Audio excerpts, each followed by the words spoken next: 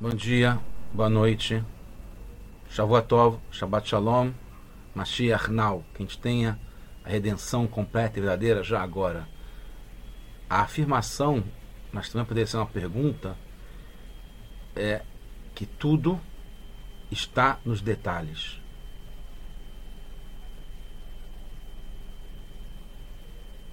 Ou que em cada detalhe se percebe o todo, tudo. A gente tem vários exemplos para isso. Um deles, como está nessa imagem, está ligado com o DNA,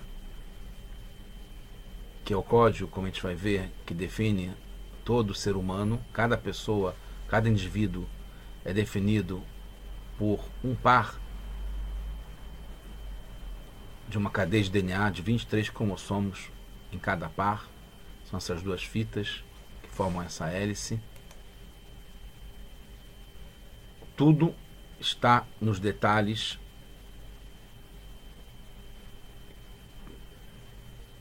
O tudo é justamente esse DNA que tem em cada coisa, assim como hoje em dia é definido o DNA de uma empresa, o DNA de um lugar, o DNA de um povo. É a genética, é o gene, é o que constitui o principal que tem dentro daquele lugar, daquela pessoa. A gente está no projeto Kutei-Sirot, volume 18, Parashat Nassô. Essa é a Sirá de número 5. Essa Parashat Nassô é a maior Parashá que tem em todo o Sefer Torah, em todo o livro, toda a Bíblia. É disparada maior e ela tem uma repetição enorme. Além de ela ser grande por conter vários tratados do Talmud dentro dessa Parashá, ela tem uma repetição enorme que aparece as oferendas, os korbanot dos Nessim, dos príncipes das tribos, os 12 príncipes que ofereceram para inaugurar o Mishkan, o tabernáculo, o santuário num deserto, ordenado por Deus através de Moshe. Quando vai inaugurar, quem oferece as primeiras oferendas, os primeiros animais, não só animais, os sacrifícios que seriam aproximados para fazer conexão com Hashem no altar que seria inaugurado naquele dia, os Nessim levam as oferendas e tem vários particulares e cada um leva as mesmas coisas, só que é repetido na Torá 12 vezes para cada um dos Nessim, cada um dos príncipes, dos líderes das tribos. Então a gente vê aqui o tema dessa Sirá, que está nessa Parashat Nassô, depois de matar a Torá, depois de saber a Torá, está ligado com os korbanot, que são os sacrifícios que aproximam de Lekarev. Korban está ligado com a aproximação de Hashem, para Hashem, dos líderes das tribos, que são os líderes, os principais do povo, que trazem esses sacrifícios, essas oferendas para Hashem. Eles são os príncipes, são os líderes das tribos. E é na inauguração do Mishkan, como a gente falou, que é o santuário no deserto. O santuário, esse tabernáculo, o Mishkan, que depois se constitui no Beit HaMikdash, que já tiveram 2 Beit HaMikdash, a gente vai ter o terceiro se construindo, se Deus quiser, agora em nossos dias, com Mashiach, que já está pronto lá no céu e vai descer para a gente logo, logo, se Deus quiser. Esse santuário que é reproduzido é o mesmo que tem em todos os 3 Beit HaMikdash, é considerado um microcosmos do mundo. Está tudo incluído nesse tabernáculo. E a pessoa também, com o altar está ligado ao coração, o Kodesh Kodashim está ligado com o cérebro e assim por diante. E toda a base da ciência do Newton, que inclusive é a base da física, das principais leis da ciência no mundo inteiro, sabe-se que foi inspirado no Mishkan. Aqui tem um livro com as noções do Newton, baseado no Mishkan. Aqui tem um mapa do Mishkan. E tem também vários artigos mostrando o Newton aqui com essa cabeleira extensa, como ele geralmente é retratado, e do lado aqui o mapa do Mishkan. Mas não por isso, de qualquer forma, o Mishkan tem uma relevância muito grande para o mundo, é só mais uma constatação. E justamente nessa paraxá que fala sobre os 12 príncipes, líderes das tribos, oferecendo pela primeira vez, inaugurando o Mizbeach, o altar do Mishkan, que é o coração do Mishkan também, assim como o coração da pessoa. Tem muitas referências são explicadas justamente nesse altar, nesses sacrifícios dos Nessim. E tem vários detalhes nesses sacrifícios. E o Rashi justamente entra nos detalhes, explica vários detalhes, inclusive ele não explica tudo, e gera algumas perguntas que o Rebbe traz aqui na Sihá. Então, a primeira coisa, eu vou explicar depois para vocês os detalhes de como está na Paraxá, capítulo 7, versículo 19, se eu não me engano, começa o segundo dia. Cada dia um líder levou seus sacrifícios. Foram 12 dias, inclusive no próprio Shabat teve sacrifício da tribo de Efraim, com vários particulares em cada uma das oferendas, e é repetido durante todos os dias. Eu vou explicar em seguida os detalhes. 3 perguntas básicas. Por que Rashi dá várias referências, como a gente vai ver, para os detalhes desses korbanot, os detalhes dos sacrifícios, cada frase, cada palavra dentro da frase, explicando os sacrifícios, Rashi traz explicações, como a gente vai ver. A segunda é que isso não é explicação literal da Torá.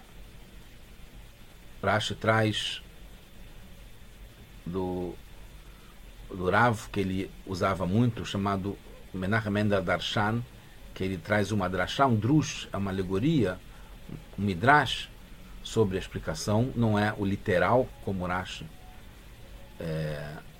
sempre faz, né, a explicação literal. E porque é justamente a explicação só no segundo príncipe, não é no primeiro, e depois não tem mais no terceiro, quarto, quinto, até o 12º. É só no segundo príncipe. A gente vai ver isso mais em seguida, mas não quero deixar de trazer as perguntas, mesmo antes de trazer a referência. Então vamos lá. O Passuk começa o Bayama Sheini, no segundo dia, como a gente falou, que é uma questão. Por que não fala a explicação no primeiro dia e depois não traz no terceiro, quarto, quinto, assim por diante, até o 12º?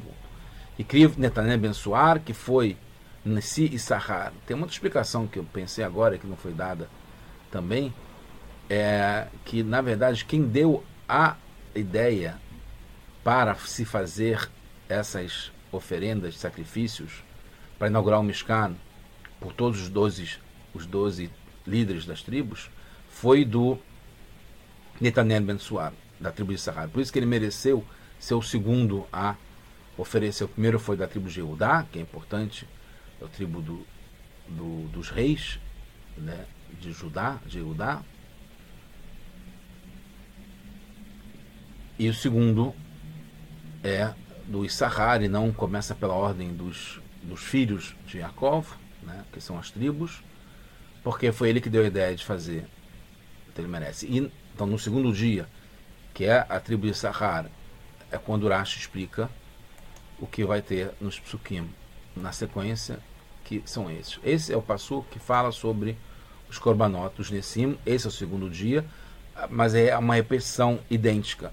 Tudo isso aqui é idêntico no primeiro, segundo, até o 12º dia. Só muda o nome dos doadores, que são os líderes de cada tribo.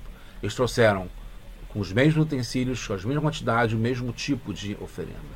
Então, Ekrivet Korbanot, Karat Kesef, foi trazido um utensílio de prata, Achat, Shoshim Me'ah Mishkalah, o peso dela era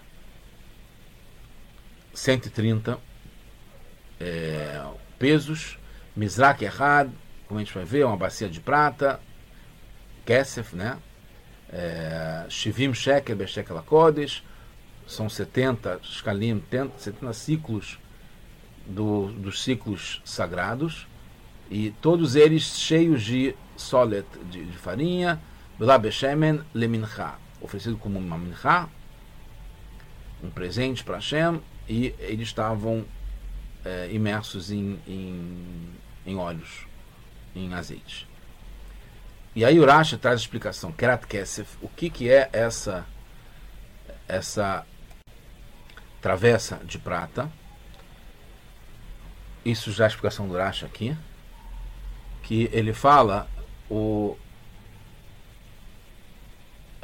Kerat Kesef, a gemata, a numerologia dessas letras forma 930 anos, que foi justamente os anos da vida de Adam Arishon. Então tem uma referência aqui no detalhe de cada tribo, em particular dessa que ele está apontando, da tribo de Issachar, que foi no segundo dia, e que tem uma referência a Adam Arishon, Adão, primeiro homem a existir na face da terra. Depois fala o peso dela, Shloshim Ume'ah, que são 130 pesos. E aqui o Rashi explica por quê. Então, eu vou explicar em seguida. É quando Adam passou a ter filhos, ele gerou filhos, né? Porque ele teve primeiro Caim e Hevel, assim, no primeiro dia de existência, ele tinha cerca de 22 anos, ele com a Havá, por algumas opiniões, e depois ele é explicado que com 130 anos, que é o peso dessa bandeja de prata, com referência porque é aonde ele passou a ter descendência novamente, que ele voltou, ele ficou, depois que aconteceu o pecado, que ele foi expulso do Gan Eden, ele parou de ter relação com a Havá, e só depois que ele foi incentivado, foi recebido o conselho para ele voltar, e aí ele já tinha 130 anos. Então, em homenagem a isso, o peso dessa travessa de prata tem referência aos 130 anos, 130 pesos, para poder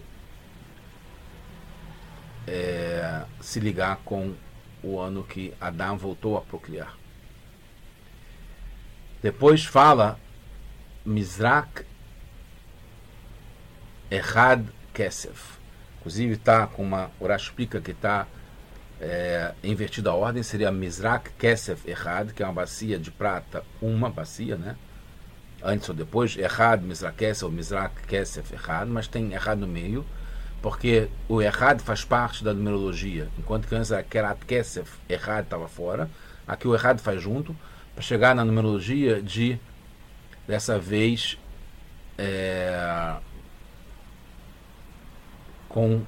chega em 520, a numerologia de Mizrak Echad Kesef.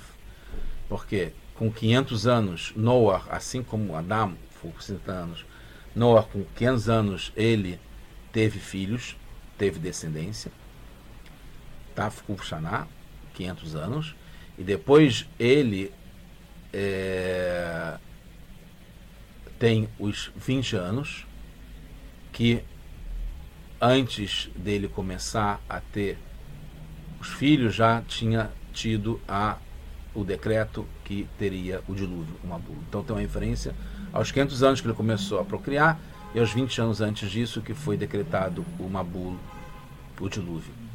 Depois tem a medida de Shivim Shekel, 70 ciclos, 70 pesos, que está ligado com os 70 povos que saíram dos filhos de Noah. Então, a descendência de Noah. Então, a gente viu aqui referência no Corban, no sacrifício, na oferenda dos 12 príncipes, que eram repetidas todos os 12 dias, na inauguração do Mishkan, em particular do Mizbeach, que é o altar dentro do Mishkan. Referência até agora a Adam Arishon, Adam, a Noah e aos 70 povos que descenderam de Adão e de Noah, né? Consequentemente também.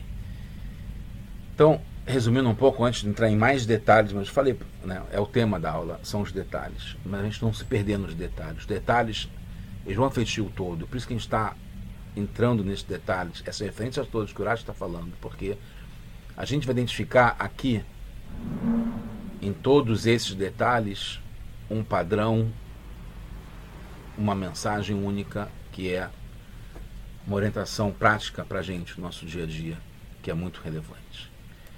Então, continua, a gente vai inevitavelmente falar sobre detalhes, continua na sequência agora no versículo Kaf Ahad Asra Zahav Melea Ketoret.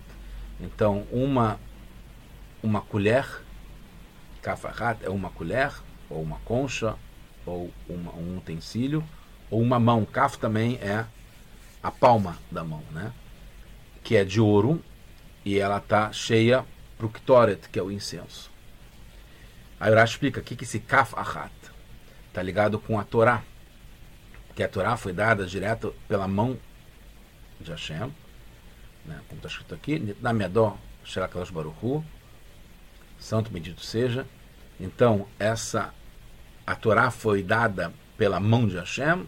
Então, esse Korban também tem uma relação com o Kaf Ahad, também tem uma mão que faz parte aqui do sacrifício para a inauguração do altar. Tem a referência a Saraz Ahav, como a gente vê aqui na sequência, cada detalhe tem uma referência. Está ligado com também a Sará, que é 10, também aos 10 mandamentos, as 10 expressões que Hashem falou quando entregou a Torá em Shavuot, a Torá inteira, e em particular as duas tábuas com 5 inscrições de um lado e 5 de outro, totalizando 10 mandamentos. Melea Ketoret, ela está cheia de essa medida, essa colher que pesa 10 e é de ouro. Ela está cheia de Ketoret, e a gemátria, a numerologia disso, do Ketoret, dá 613, que está ligado com as 13 mitzvot. Então agora a gente vê um outro capítulo aqui. Uma coisa, uma profundidade, uma beleza, uma harmonia, uma viagem no tempo, né? A gente falou sobre Adam, o começo do mundo com Adão, depois Noah, que vem na sequência, que é o próximo justo que tem, né? Depois de 10 gerações. Depois vai para os 70 povos, e agora está falando sobre a Torá, no geral, que está ligado com essa mão que deu para a gente, a mão de Hashem que deu para a gente a Torá. Está ligado com os 10 mandamentos e também com as 13 mitzvot. Olha que bonito, que tem incutido dentro dos sacrifícios que cada tribo levou. Depois tem Parehad, tem um boi, um par, pode ser um bezerro, um boi. Aelechad, um carneiro. Keves Echad, Mensh Natoliolah. E tem como a gente falou, um par. É traduzido como um novilho, né? um bezerro. Está ligado com Abraham, porque Abraham fala ele pegou um novilho para oferecer para os anjos, que também está ligado com a festa de Shavuot, que está ligado com a Parashat Nassô também. Aelechad é um carneiro, está ligado com Yitzhak, que ele pegou o Vaikar eta Ail, né?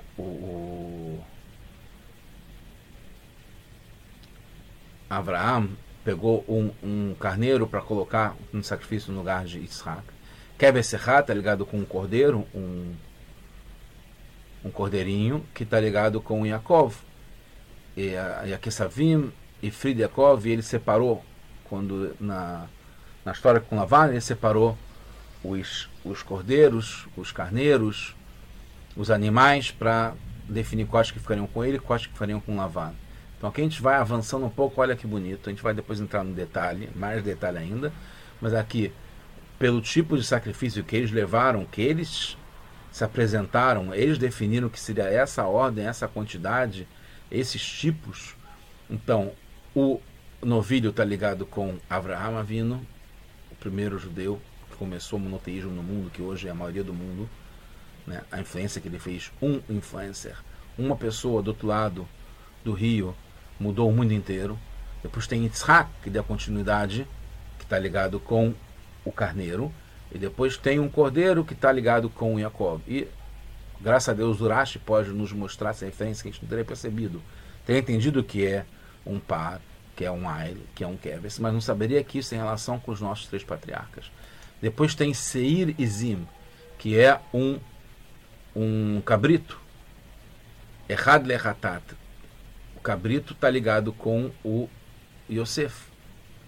Yosef Hatzadik, que deu continuidade depois, dentro das 12 tribos, né, os filhos de Jacob, porque ele foi para perdoar pela venda do Yosef, porque o Yosef, quando ele foi vendido, foi depois abatido um cabrito, para poder, o sangue, que é parecido com o sangue do ser humano, para poder enganar o Jacob, que o Yosef teria sido devorado por um animal.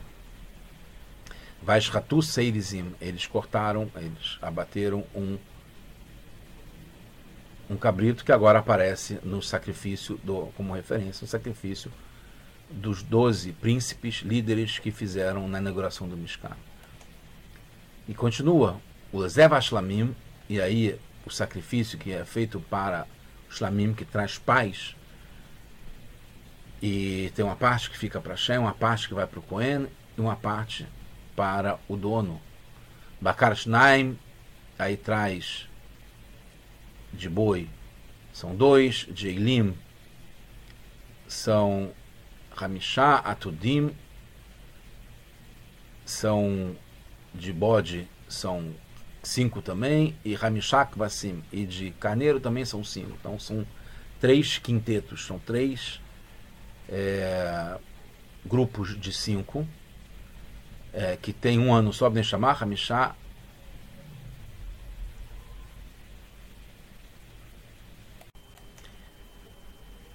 Esses 5 também foram o sacrifício de Netan Bessuar, que a gente falou, que é o líder tribo de Sahar, que é onde Urashi explica todos esses detalhes. Então aqui a gente vê, em relação a Shlamim, são Shnaim, são 2, que são trazidos, né? São touros. É que Neged Moshe e Aaron, tá ligado? Agora Moshe e Aaron, olha que beleza, entrou agora Moshe e Aaron. A gente tinha falado sobre Abraham, Yitzhak, Yaakov, Yosef, agora Moshe e Aaron também estão referenciados e fazem parte desses korbanot, porque eles trouxeram paz entre Israel, o povo, e Avinu Shashamayim, o Pai nosso, que está no céu, Hashem. Então, esses Shlamim, que são 2, está ligado, que é um sacrifício, um korban que traz paz, está ligado com 2, né? Quem traz são Moshe e Aharon, que são 2 sacrifícios que eles trouxeram nesse momento. Depois tem Eilim, Kvasim, Veatudim, né? Que são os carneiros, bodes e cordeiros. São 3 tipos que são comparados nos Koanim, Levim e Israelim, que são a divisão do povo em detalhes também. São grupos, mas são detalhes. É um povo, são 3 grupos, né? E está referenciado também nesses 3 tipos de animais que foram trazidos. E depois também, em relação a esses mesmos 3 tipos de animais, também pode-se falar sobre a Torá, Neviim e Ktuvim, que é o Tanar, que é dito na Torá, que é a Bíblia, como a gente conhece, que é o Pentateuco de Moshe. Neviim é o livro dos profetas, e Ktuvim, que são as escrituras, que inclui Terrilim, são os Salmos, Mishlei, Provérbios, Kohelet, Eclesiastes, assim por diante. Iov, todas as Megilot, como Ruth, que tem Shavuot, a história de Ruth, e Shira Shirim, Cântico dos Cânticos, etc. Então, esses 3 quintetos, né, que eram 5 de cada, eles também estão ligados com os Hamisham Homoshei Torah, que tem os 5 livros de Moisés, como a gente falou, que é o Pentateuco, que vai de Bereshit até Devarim. A gente está agora no livro Bamidbar, que a gente começou há pouco. E também, então, são os 3 quintetos, né? 3, 5. Primeiros 5 são os 5 livros da Torá. Depois tem os 5 de Brot, que ficava na primeira tábua, né? Que a gente está sendo de Shavuot. Também tem uma referência muito grande entre Nassô e Shavuot. Então, aqui de novo fala. A gente falou sobre a Torá, agora a gente está falando sobre os 5 livros da Torá, e está falando agora sobre os 5 mandamentos que tem numa tábua e outros 5 mandamentos que tem na segunda tábua. Um é entre a gente e Hashem, outro é entre a gente e os outros também.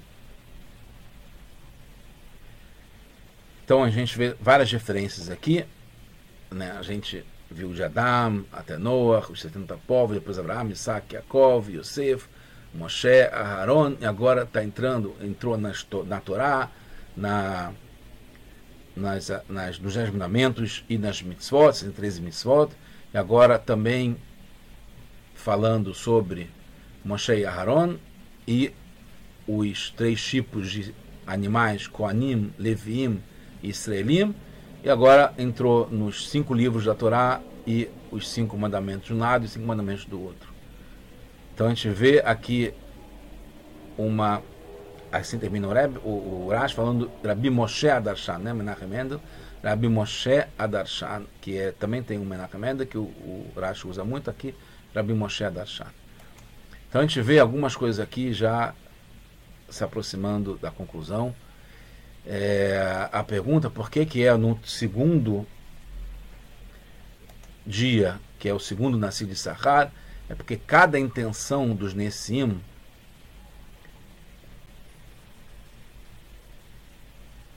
a intenção era diferente, mas os detalhes são iguais e os korbanot são iguais.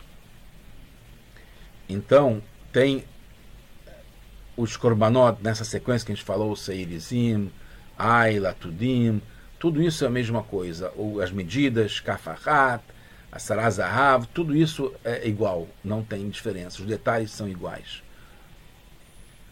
Os korbanot oferecidos são iguais. Os detalhes que tem, no geral, que fala sobre os 10 mandamentos, fala sobre Abraão, Isaac, Yaakov, Adam, tudo isso também é igual. O que muda é a intenção dos Nessim. Como que eles dão ênfase em cada um desses detalhes e em cada um dos korbanot. Essa é a intenção que eles dão. Um exemplo, era diferente para cada tribo, porque Yehudá, que foi o primeiro dia, está ligado com realeza. Então, quando ele fala da Torá, quando ele fala a referência a Adam, a Noah, aos 70 povos, aos 10 mandamentos, ele faz um modo de realeza. Quando é Issachar, está ligado mais com a Torá, porque ele definia, a tribo de Issachar é famosa, porque definia, participou do Sanhedrin, que definia as leis da Torá, e sabia dizer os tempos para dividir o calendário. Então, isso está ligado com a Torá. Então, cada um tem uma ênfase, uma intenção, mas os detalhes todos são iguais, que tem essa sequência das referências, que é o que Rashi está explicando, e os korbanot são iguais também. A quantidade de bode, de carneiro, de novilho, etc., tudo é igual. Então, a gente vê vários detalhes, vários grupos, ordem, números, quantidade, tudo é igual. O que muda é a intenção em cada um. Então, no primeiro, não tinha como mostrar que tinha igualdade entre o primeiro e o qual. Ele é o primeiro, é o único. No segundo, é o primeiro que já tem uma diferença, porque é o segundo. E está repetido. Se estivesse falando, o primeiro foi esse, e depois, o segundo e diante foram todos iguais, não teria por que explicar que tem diferença, porque não tem diferença. É um e todos iguais. Quando a Torá traz o segundo é diferente do primeiro, o terceiro também de novo repete. Por quê? Por que vai repetir? Falar, são todos 12 iguais. Quando mostra que se lê toda vez, é uma repetição, o mesmo canto, é tudo igual. Só muda o nome e a tribo de cada um. Então o Rashi já define no segundo que quando tem a novidade, que na verdade tem uma intenção diferente entre cada um. Os detalhes que o Rashi traz só no segundo, não no primeiro, porque é o segundo que começa a diferença, mas não traz depois no terceiro, quarto e quinto, que tem variação, como o Midrash traz, a diferença que tem entre Yehudá no primeiro dia, Issachar no segundo dia, e assim por diante para cada dia, porque eles são tribos diferentes, com intenções diferentes, por isso está repetindo. Mas o que o Rashi quer trazer aqui não é a intenção de cada um. Isso ele traz mostrando que no segundo dia foi diferente do primeiro. Mas o que ele quer mostrar é que em todos os dias, nessa sequência, nessas referências, tem os detalhes iguais que faz parte do mundo inteiro. Porque é o microcosmo do mundo inteiro. É o altar. Então isso é fenomenal, porque tem o mundo inteiro aqui nesses detalhes, que vale para todo mundo. E esse mundo inteiro, que é um mundo gigante de variedade, de quantidade, de ordens, de intenções, de cores, como a gente vai ver na sequência. Isso tudo, o Rashi integra numa coisa só, que é Kaf Ahat, que é uma Torá única, que é um mundo único. Embora sejam 12 tribos, que tem muitos detalhes, tem muita intenção, tem muito isso, aquilo, etc, etc. Isso tudo faz parte de uma estrutura só, que a gente vai ver. Então, eram diferentes, intenções diferentes, mas os detalhes são iguais, como as notas são iguais, e por isso é repetido 12 vezes iguais. Então, tem os detalhes, mas tem o tudo dentro de cada detalhe. Isso a gente consegue aplicar na nossa vida.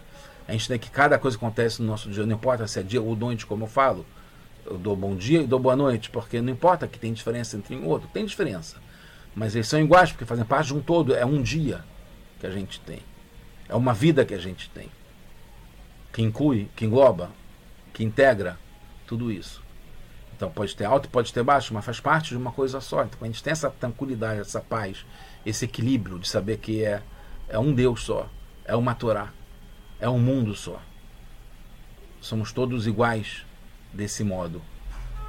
E a gente consegue cumprir a nossa missão, que é diferente para cada um, porque tem cada tribo com uma intenção, com um enfoque, com uma ênfase, com uma missão diferenciada, mas é integrada num propósito, num objetivo único para todo mundo.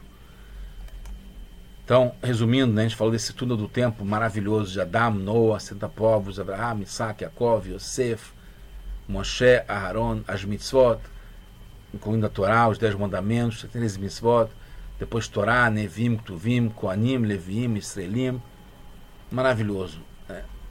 Vários detalhes, pegando a história inteira e tudo integrado num propósito único, que é trazer Mashiach, trazer Geulah, trazer a implantação do terceiro Beit HaMikdash já agora, se Deus quiser.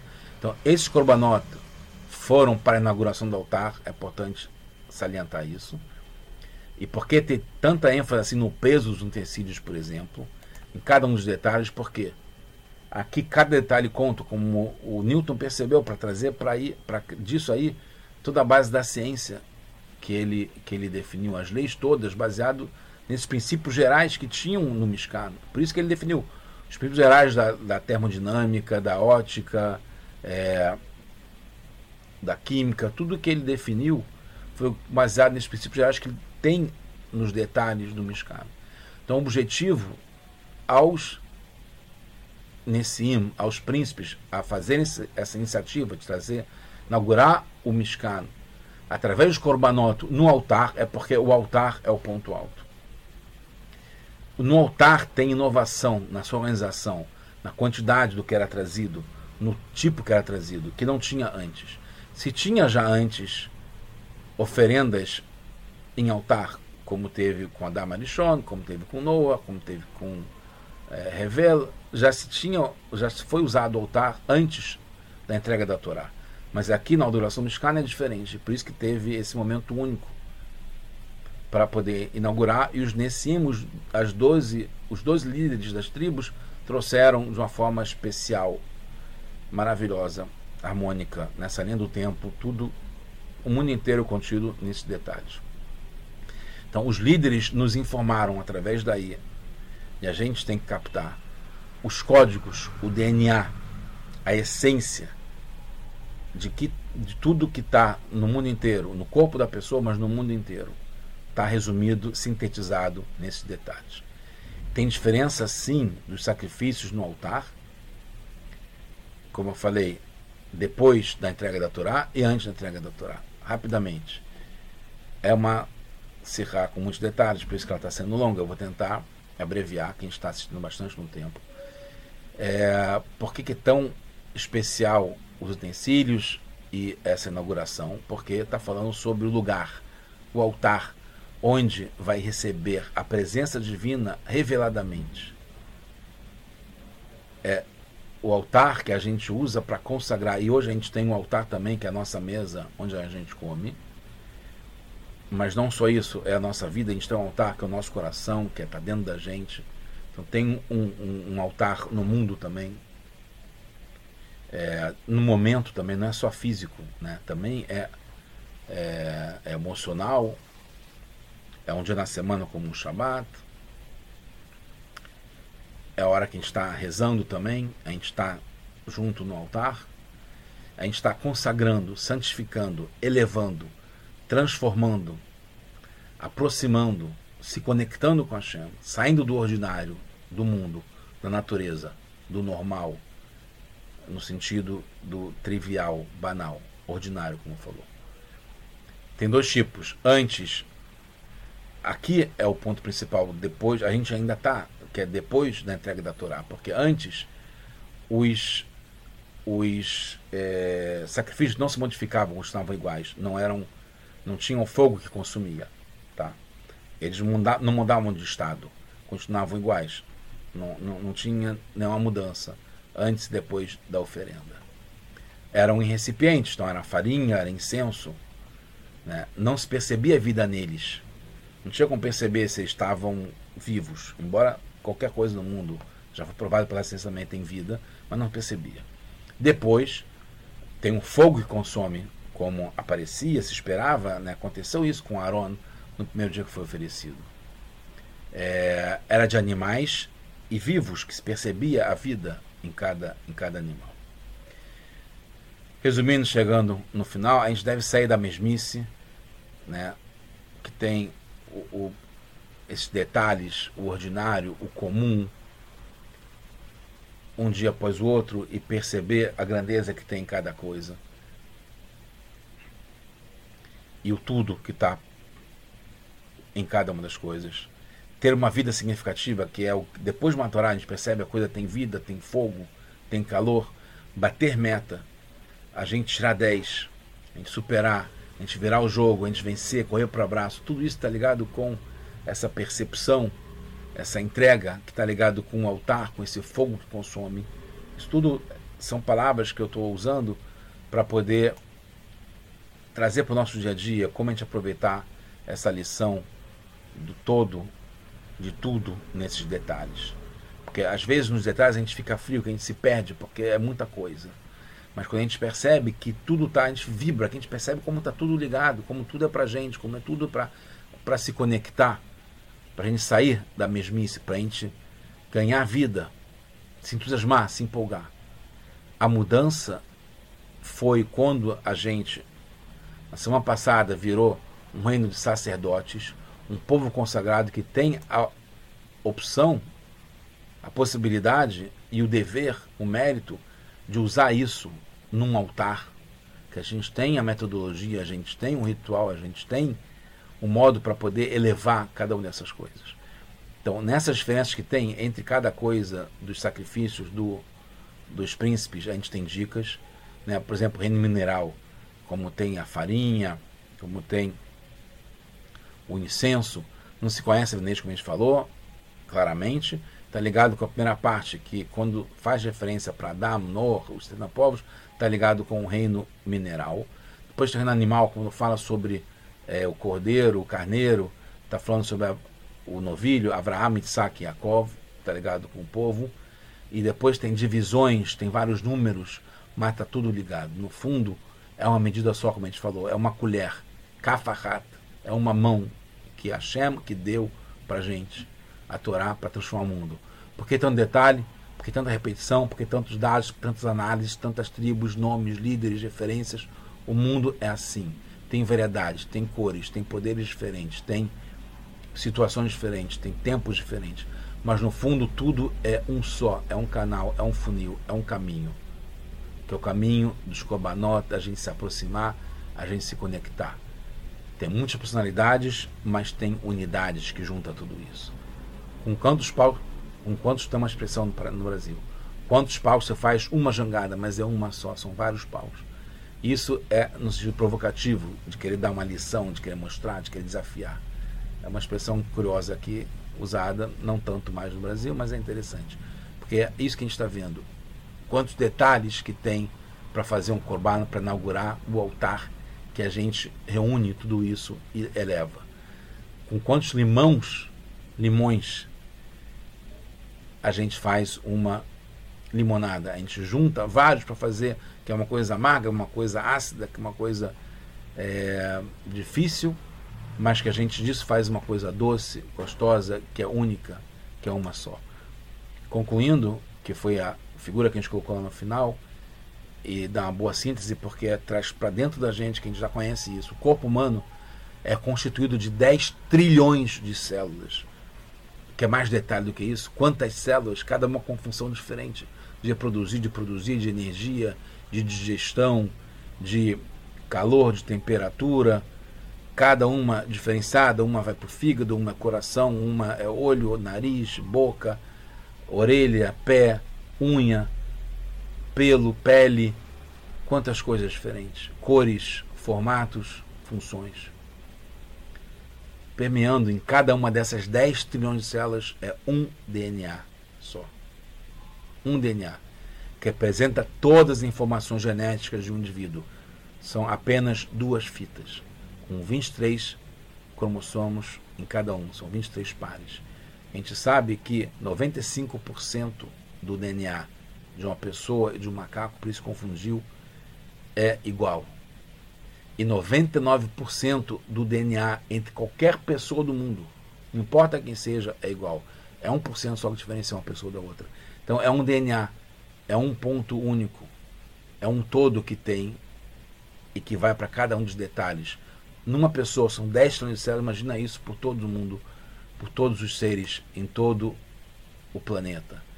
O quanto que a gente deve perceber uma unidade e já trazer Mashiach agora, já, com base no que a gente aprende do tabernáculo, dos sacrifícios, dos korbanot, dos Nessiim, essa Parashat Nassô maravilhosa e a harmonia que tem, que reúne essa linha do tempo, o mundo inteiro, só com bondade, agora, now. Tudo bom para todos nós.